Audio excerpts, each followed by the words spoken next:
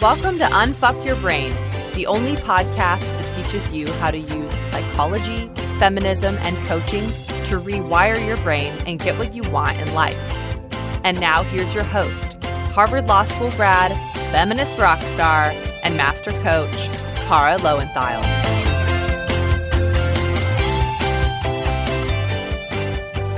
Hello, my chickens. How is the flock today?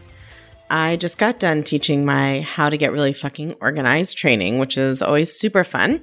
It's a free training I do that teaches you the overview of the 5 principles you need to fulfill for an organizational system to work. And that's it for 2019, but I'll probably do it again in 2020. So you can keep an eye out for that. And if you don't want to wait for that and you're really hoping to get your shit organized in 2020, there's a whole module that goes in depth in the process in the clutch.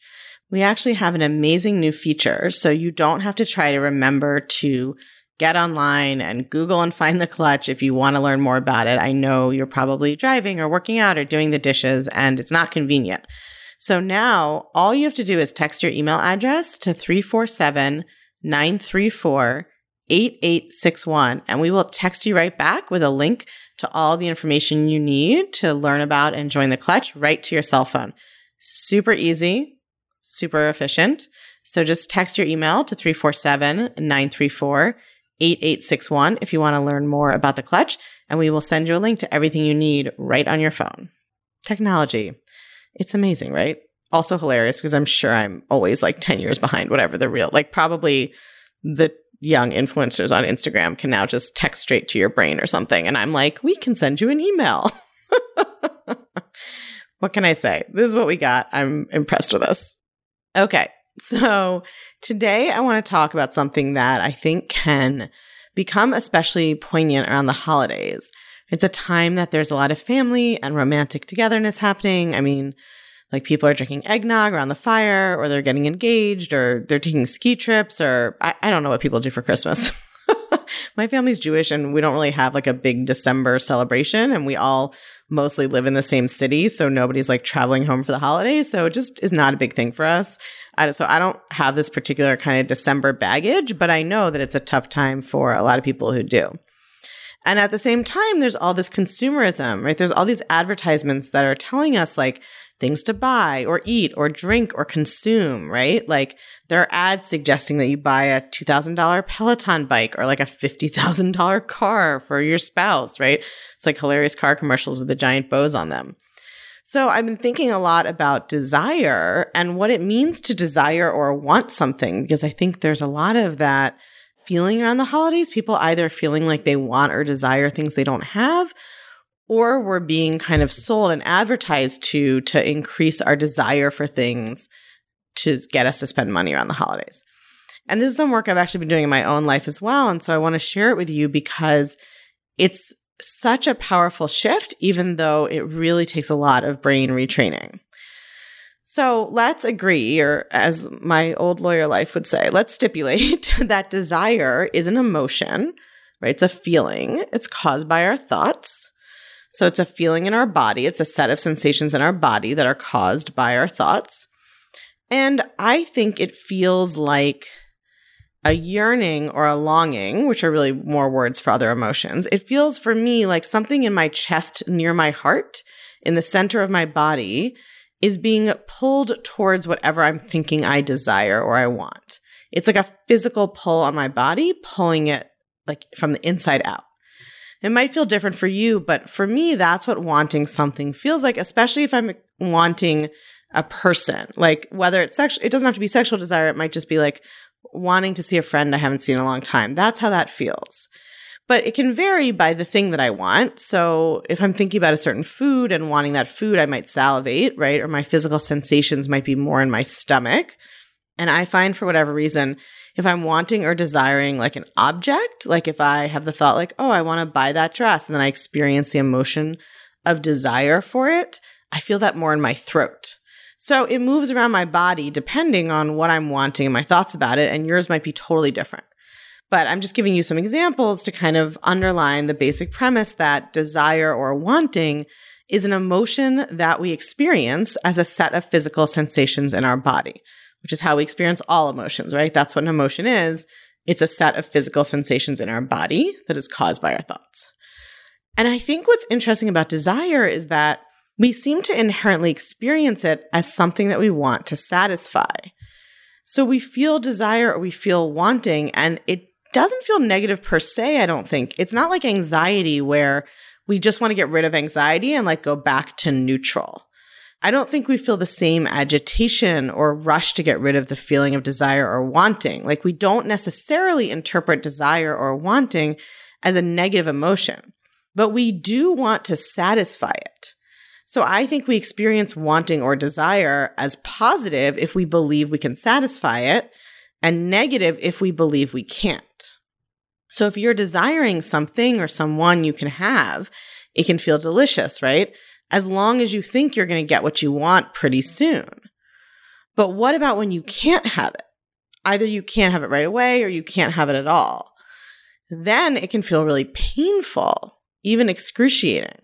Right? Whole bodies of art and literature are devoted to the pain of unrequited love. The people who are restricting their diet out of negative emotion and fear can spend years fantasizing about foods they don't allow themselves to eat, right? And feeling this painful desire. Or if you want a partner and you don't have one, or you want children and you don't have one, or you want a yacht and you don't have one, right? Whatever it is, you may experience a lot of suffering because of the not having of what you want. And even wanting something you know you can have, but not as soon as you want it, not immediately, can be kind of painful and distracting. So that's why I think we really want to stop and interrogate our assumptions about wanting and desiring, and think about whether it's possible to experience them in a different way. Because here's what I've been playing with. Why do we have to experience desire as something that we need to satisfy or get rid of? Because we think those are our two options. If we feel desire, we either want to stop desiring it, right? If we think we can't have it, then we just want to stop wanting it. Or we want to get what we want. We want to answer the desire. But what if we could learn to enjoy desire itself? What if wanting something could be pleasurable in the moment you want it, whether or not it ever gets satisfied? What if we could experience wanting or desire as pleasurable in and of itself, regardless of whether it gets satisfied? If we could learn to enjoy the wanting, not just the having, I think that this would change everything for kind of two reasons. First, I think we can start by appreciating that wanting and desiring are emotions that we only get to experience before we have something. And the wanting and the desiring is what makes it satisfying to get it, right? So it's just like the 50-50, right? Black and white, hunger and fullness, love and loss. It's the absence of a desire for something that makes it satisfying to get it. When you are hungry, food tastes amazing.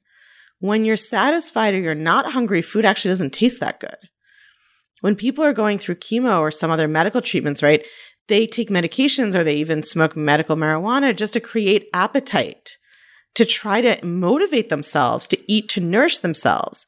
Because without desire for food, humans won't eat. Without wanting and desire, we wouldn't go after the things we want. And having that experience of wanting and desire and not having is what allows you to appreciate when you do get what you want. That's what allows us to enjoy and luxuriate in a pleasure or an accomplishment or a person or whatever it is, right? We can enjoy our friend's company because we don't always have it and because we've experienced wanting it. The pleasure that you derive from finally having what you want is all because you wanted it to begin with. Right? If someone gives you something you don't want, you don't get any pleasure from it. So desire and pleasure, wanting and satisfaction go together. You can't have one without the other.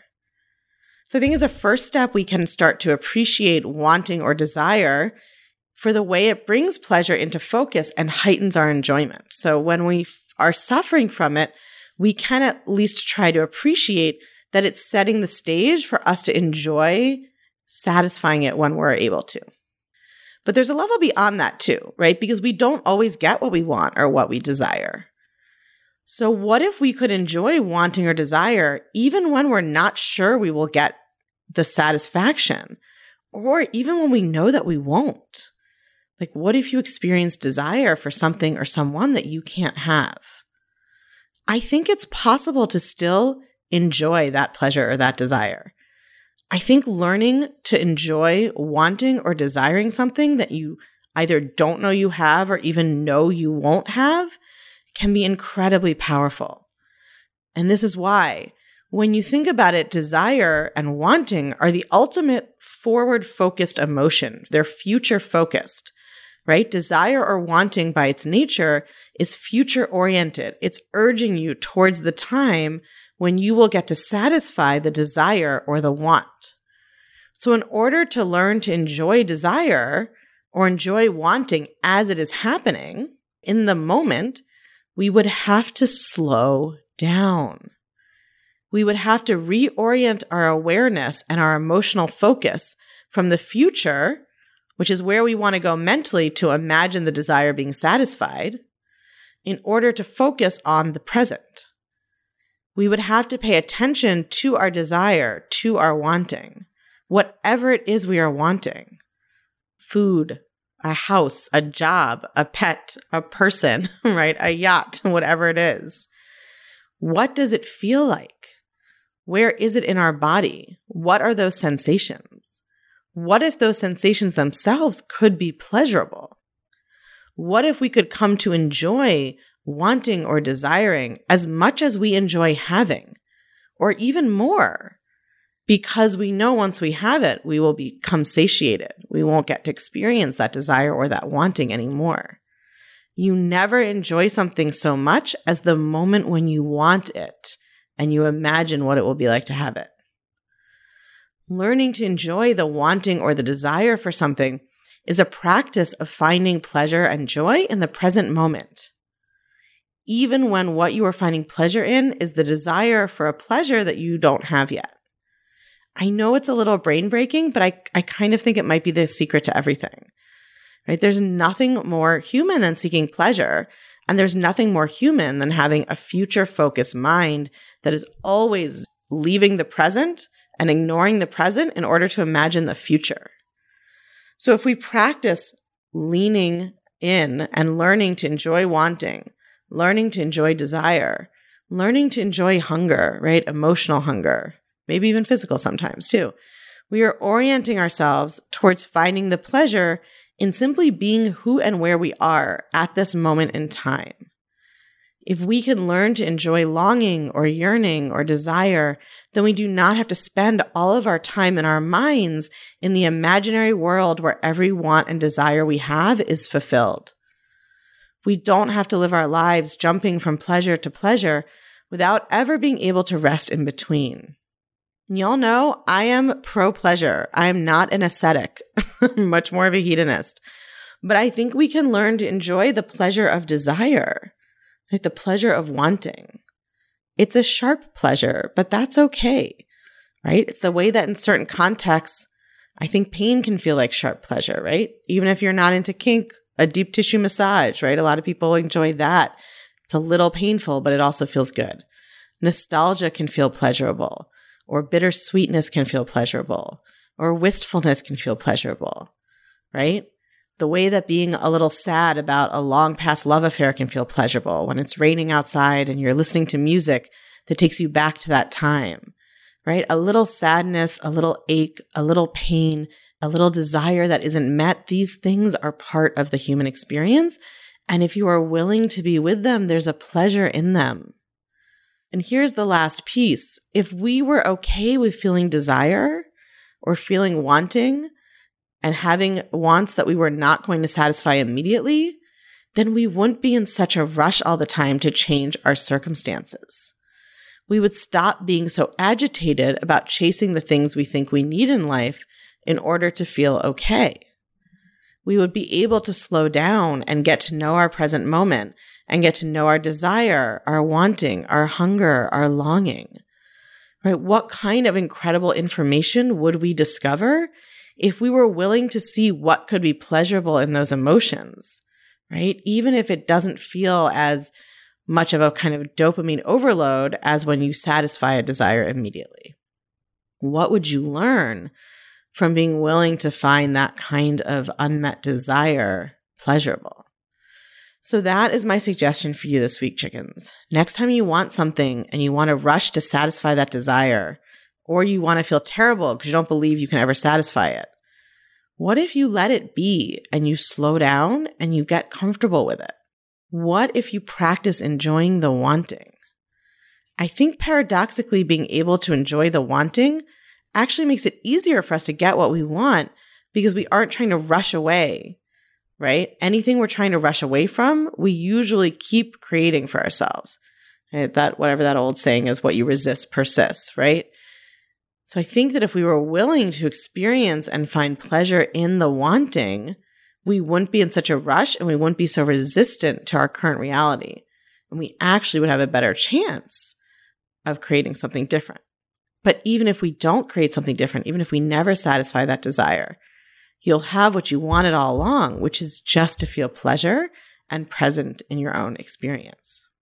And if you identify with being very future-driven and pleasure-focused, then you should definitely come join the Clutch, because that is who I used to be, and I can help you work on learning how to live in the moment and find the joy in your present day. Text your email address to 347-934-8861, and we will text you right back with a link to all the information you need to learn about and join the Clutch right to your cell phone. Super easy, super efficient. So just text your email to 347-934-8861 if you want to learn more about the Clutch, and we will send you a link to everything you need right on your phone. All right, Happy New Year, my chickens. I wish you many desires, only some of which will be met. If you're loving what you're learning in the podcast, you have got to come check out The Clutch. The Clutch is my feminist coaching community for all things unfuck your brain. It's where you can get individual help applying all these concepts I teach to your own life and learning how to do thought work to blow your own mind. It's where you can learn new coaching tools not shared on the podcast that will change your life even more. It's where you can hang out and connect over all things thought work with other podcast chickens just like you and me. It's my favorite place on earth, and it will change everything. I guarantee it. Come join us at www.unfuckyourbrain.com/The Clutch. Or you can just text your email address to 347-934-8861. If you text your email address to that number, we'll text you right back with a link to check out everything you need to know about The Clutch. 347-934-8861. Or again, just go online to www.unfuckyourbrain.com/The Clutch. I cannot wait to see you there.